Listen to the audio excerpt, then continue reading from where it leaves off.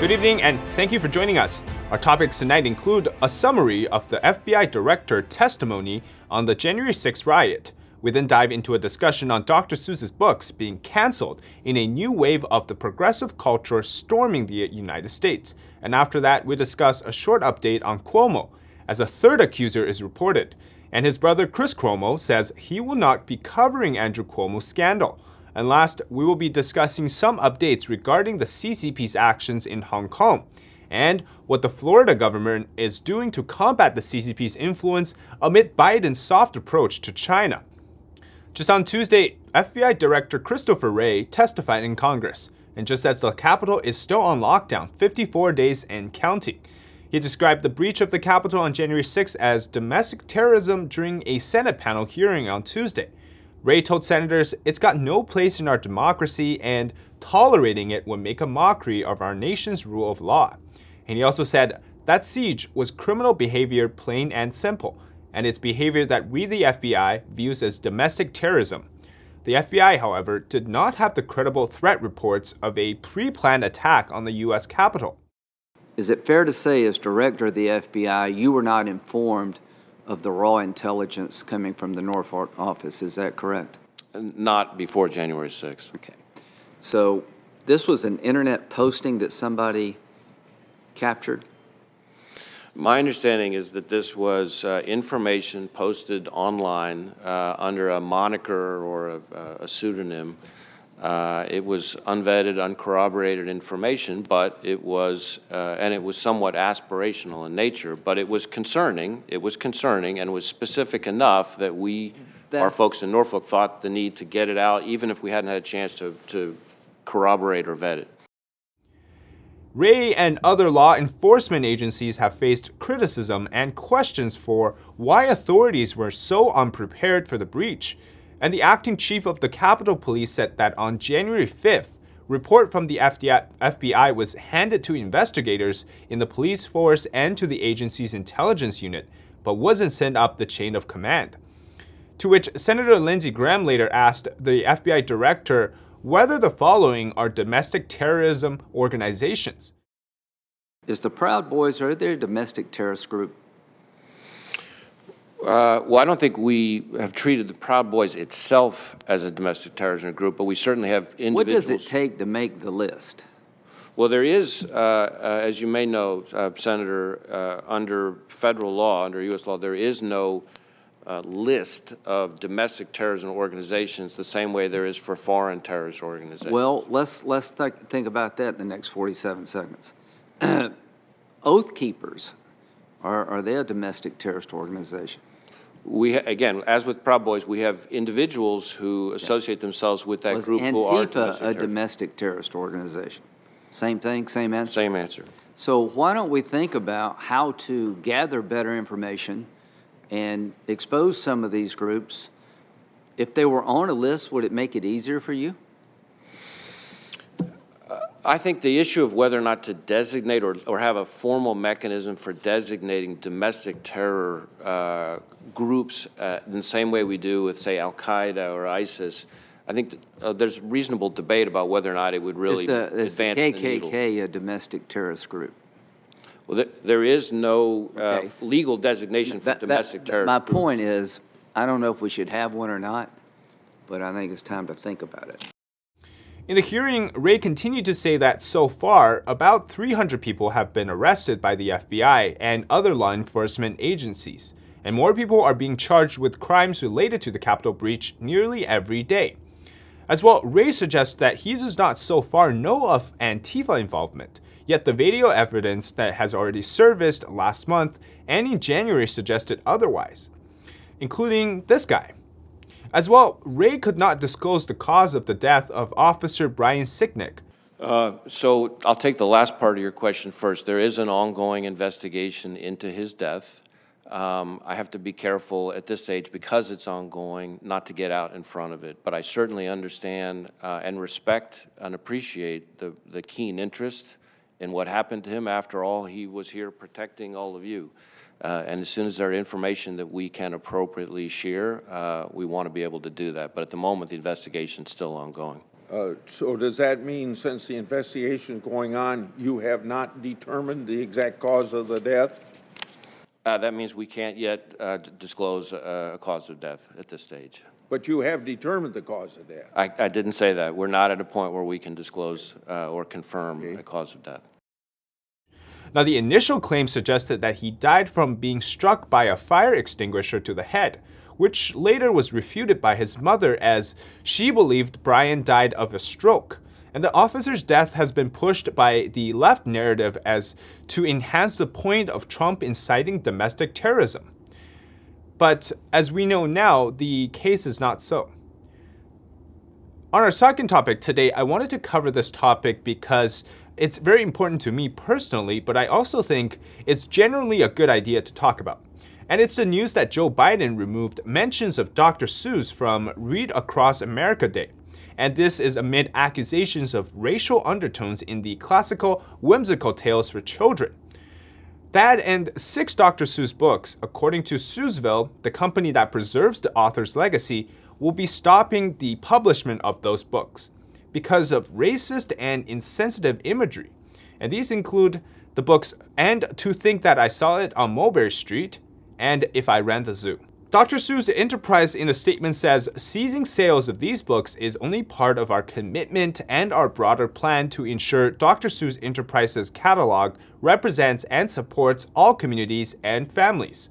The other books affected are McElligot's Pool, On Beyond Zebra, Scrambled Egg Super, and The Cat's Quizzer.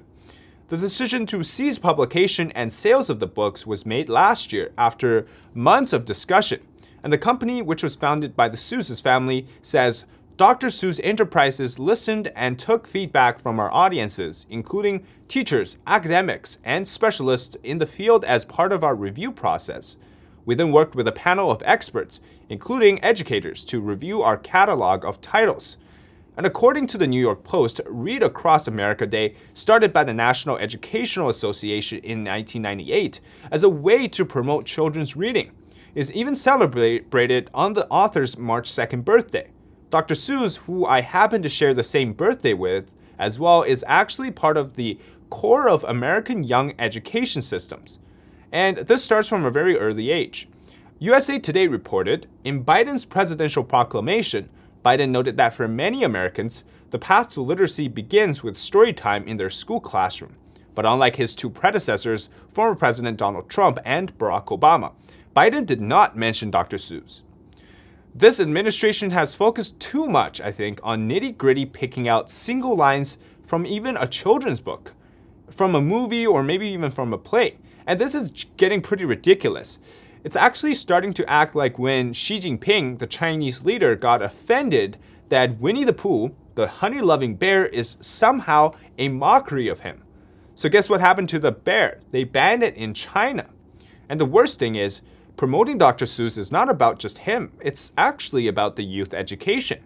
And this event comes as controversy surrounding the apparent lack of diversity in Seuss's character selection. Now, Ben Shapiro again with this great take.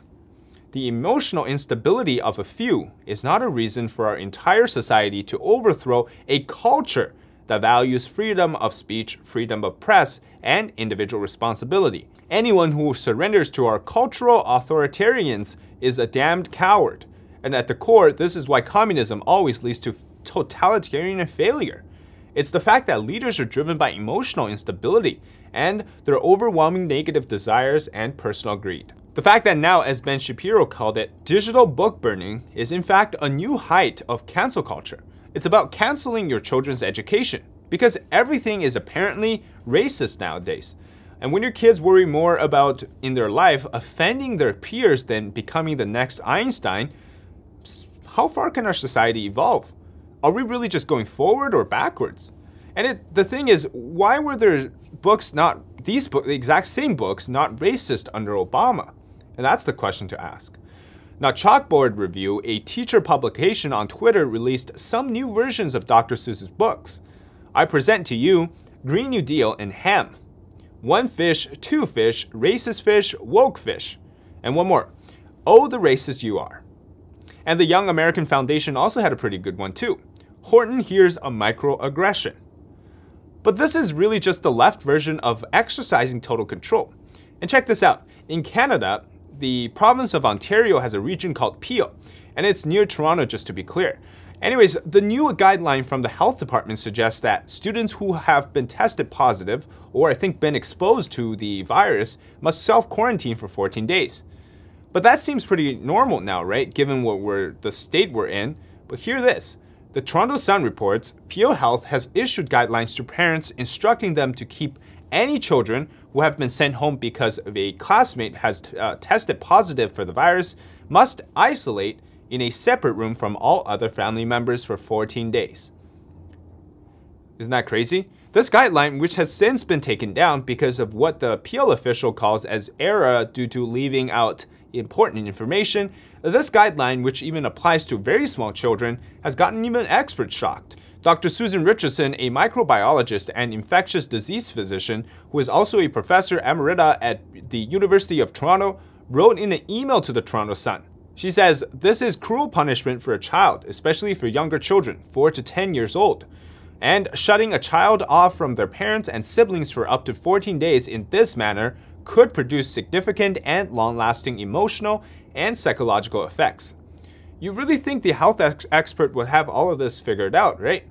And the handout distributed at the Peel Region's schools explains, if your child does not have any symptoms, the child must self-isolate, which means stay in a separate room, eat in a separate room, apart from others, and use a separate bathroom if possible.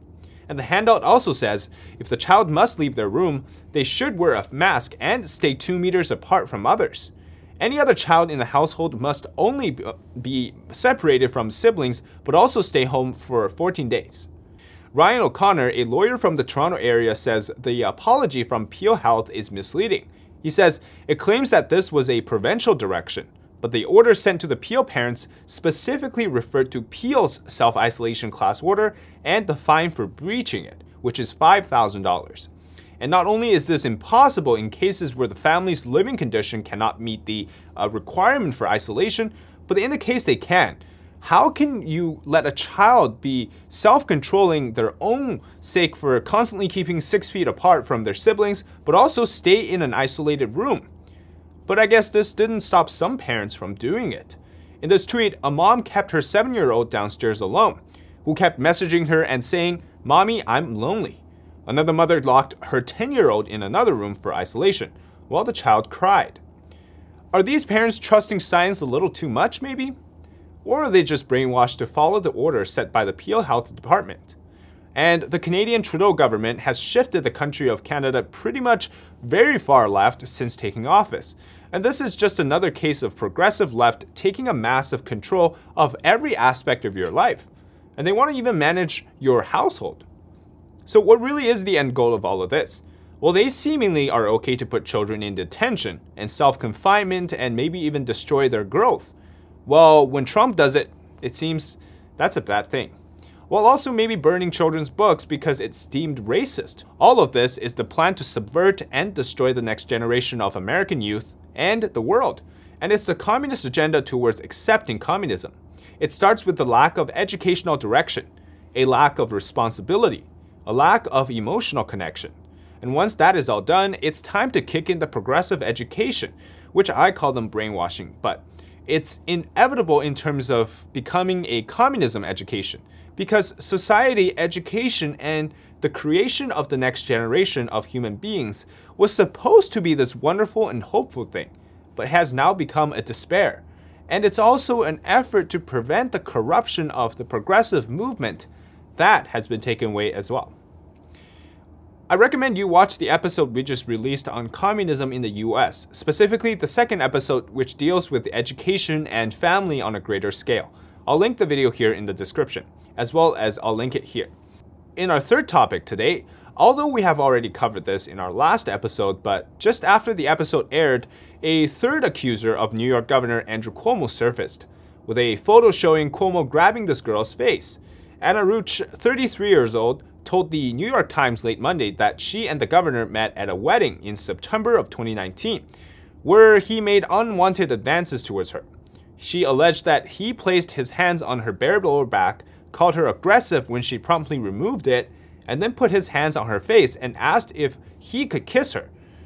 Roach told the New York Times, "I was so confused and shocked and embarrassed, and I turned my head away and didn't have words at that moment." Roach's account follows allegations from two of the Cuomo's former aides in recent days. Both Lindsey Boylan and Charlotte Bennett, another former aide to the governor, have both accused Cuomo of sexual harassment. And on Monday night, Andrew Cuomo's brother, Chris Cuomo, who hosts the Cuomo Primetime on CNN, announced that he will not be covering his brother's scandal. This is after he acknowledged it. And this is mostly due to a conflict of interest as their brothers. And Chris further clarified that CNN will continue to cover the story, just not himself. Sounds kind of decent, right? Well, this was Chris Cuomo having a nice conversation with his brother last year. And doesn't seem to be the conflict of interest they were talking about. And Chris Cuomo said Monday that he is aware of the sexual harassment claims. Chris had his brother on his show multiple times actually in the spring of 2020. The brothers had at one point discussed the governor's COVID swab test, during which Chris Cuomo held up a giant swab while Andrew Cuomo laughed. So I think the hypocrisy is there really, and it's really apparent. But I mentioned in the last episode, I think this is about kicking off a scapegoat to get almost all of the attention away from the rest of the Democratic Party. And they're going to use the Cuomo scandal to cover for the rest of their failures. As well, neither Kamala Harris or Biden has yet to discuss the scandal or provide a statement. Cuomo has been seen in a photo posted by House Speaker Nancy Pelosi in 2015, when both were attending a seminar on sexual assault on college campuses. The irony. In our last topic tonight, some updates on China and Hong Kong. The United States, United Kingdom, and European Union and Taiwan have voiced their concern for the Hong Kong government's subversion charges directed at 47 pro-democracy activists under the pro-Beijing national security law on Sunday. According to the U.S. Secretary of State Antony Blinken, who took on Twitter late Sunday night to condemn the detentions and the charges against the activist, he says, "Freedom of expression should not be a crime. The subversion charge was in connection to participation in an unofficial primary vote held by the Hong Kong's pan-democracy camp in July last year, ahead of the Legislative Council called LECO election in September of 2020. The objective behind the vote was for the camp to field the most promising candidates to run for legislative office, ultimately with the goal to secure a majority or more than 35 seats in the legislative cooperation. And over 600,000 Hong Kongers cast ballots in the primary vote, which were held on July 11th and July 12th of last year. The LECO elections initially scheduled for September 6th last year were eventually postponed by the Hong Kong leader Carrie Lam, at the time citing the local surge in the CCP virus infections. Among those charged were former lawmakers Claudia Mo, Liang Wak-hung, and Alvin Young, District Councillor Jimmy Sham, Tiffany Young, and Benny Tai, former Hong Kong University law professor and organizer of the primary election. They were detained overnight and are scheduled to appear at the West Kowloon Magistrates Court on Monday. On Sunday, pro-democracy organization Civil Human Rights Front issued a statement on Facebook urging Hong Kongers to queue up for the court hearing the next day to support the 47 activists. Representative Scott Perry said Sunday that the Biden administration must designate the CCP a transnational criminal organization to allow Americans to understand the regime's vision for not only China, but also the United States. The lawmaker told the Epoch Times and CPAC, "We need to designate them as that which recognizes who and what they are. And we're making a differentiation between the people of China and the Communist Party of China." Perry in October 2020 had introduced a bill to designate the CCP as such and to eliminate sovereign immunity for the Chinese officials, which would allow them to be tried in U.S. court for criminal prosecution. Perry introduced the legislation with Representatives Tim Burchett and Scott Desjardins last year, and that would add the CCP to the Department of Justice's top international criminal organization target, and that it seeks to identify and eliminate international criminal organizations that pose the gravest threat to the U.S. national interests. And I highly doubt that the Biden administration would do so given their signs of softness in China. But Florida is fighting back. Florida Governor Ron DeSantis has unveiled sweeping legislations aimed at confronting malign foreign influence, particularly with the CCP. In a press conference, the governor says, over the last decade, the Communist Party of China has been meticulous and deliberate in their economic infiltration across the globe. He added, the Chinese Communist Party has made it an admission of their global expansion of power to steal intellectual property from our businesses, our government, and our academic institutions, all the while further fueling their global objectives. And we need to take action. We stand firm against the CCP and foreign influence and interference in American research, education, and public affairs. On Monday, Florida Representative Matt Gaetz took to Twitter to thank the governor for his effort. And according to DeSantis, state agencies, state universities, public schools, and local governments must never use tax dollars to establish language and cultural programs with foreign governments, and those that place the interest of those governments ahead of our own interest. He specifically named Beijing-funded Confucius Institutes as an example and applauded the Trump administration for having taken the critical steps to limit the spread of the schools in the United States. As of February 17th, no Confucius Institutes have been found in any of Florida's campuses.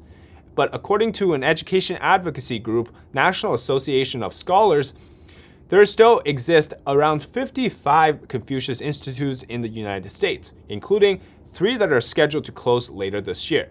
And that is it for tonight. Thanks so much for watching this episode. Again, thanks for your continued support of Beyond the Noise. Have a wonderful evening. Take care. See you tomorrow.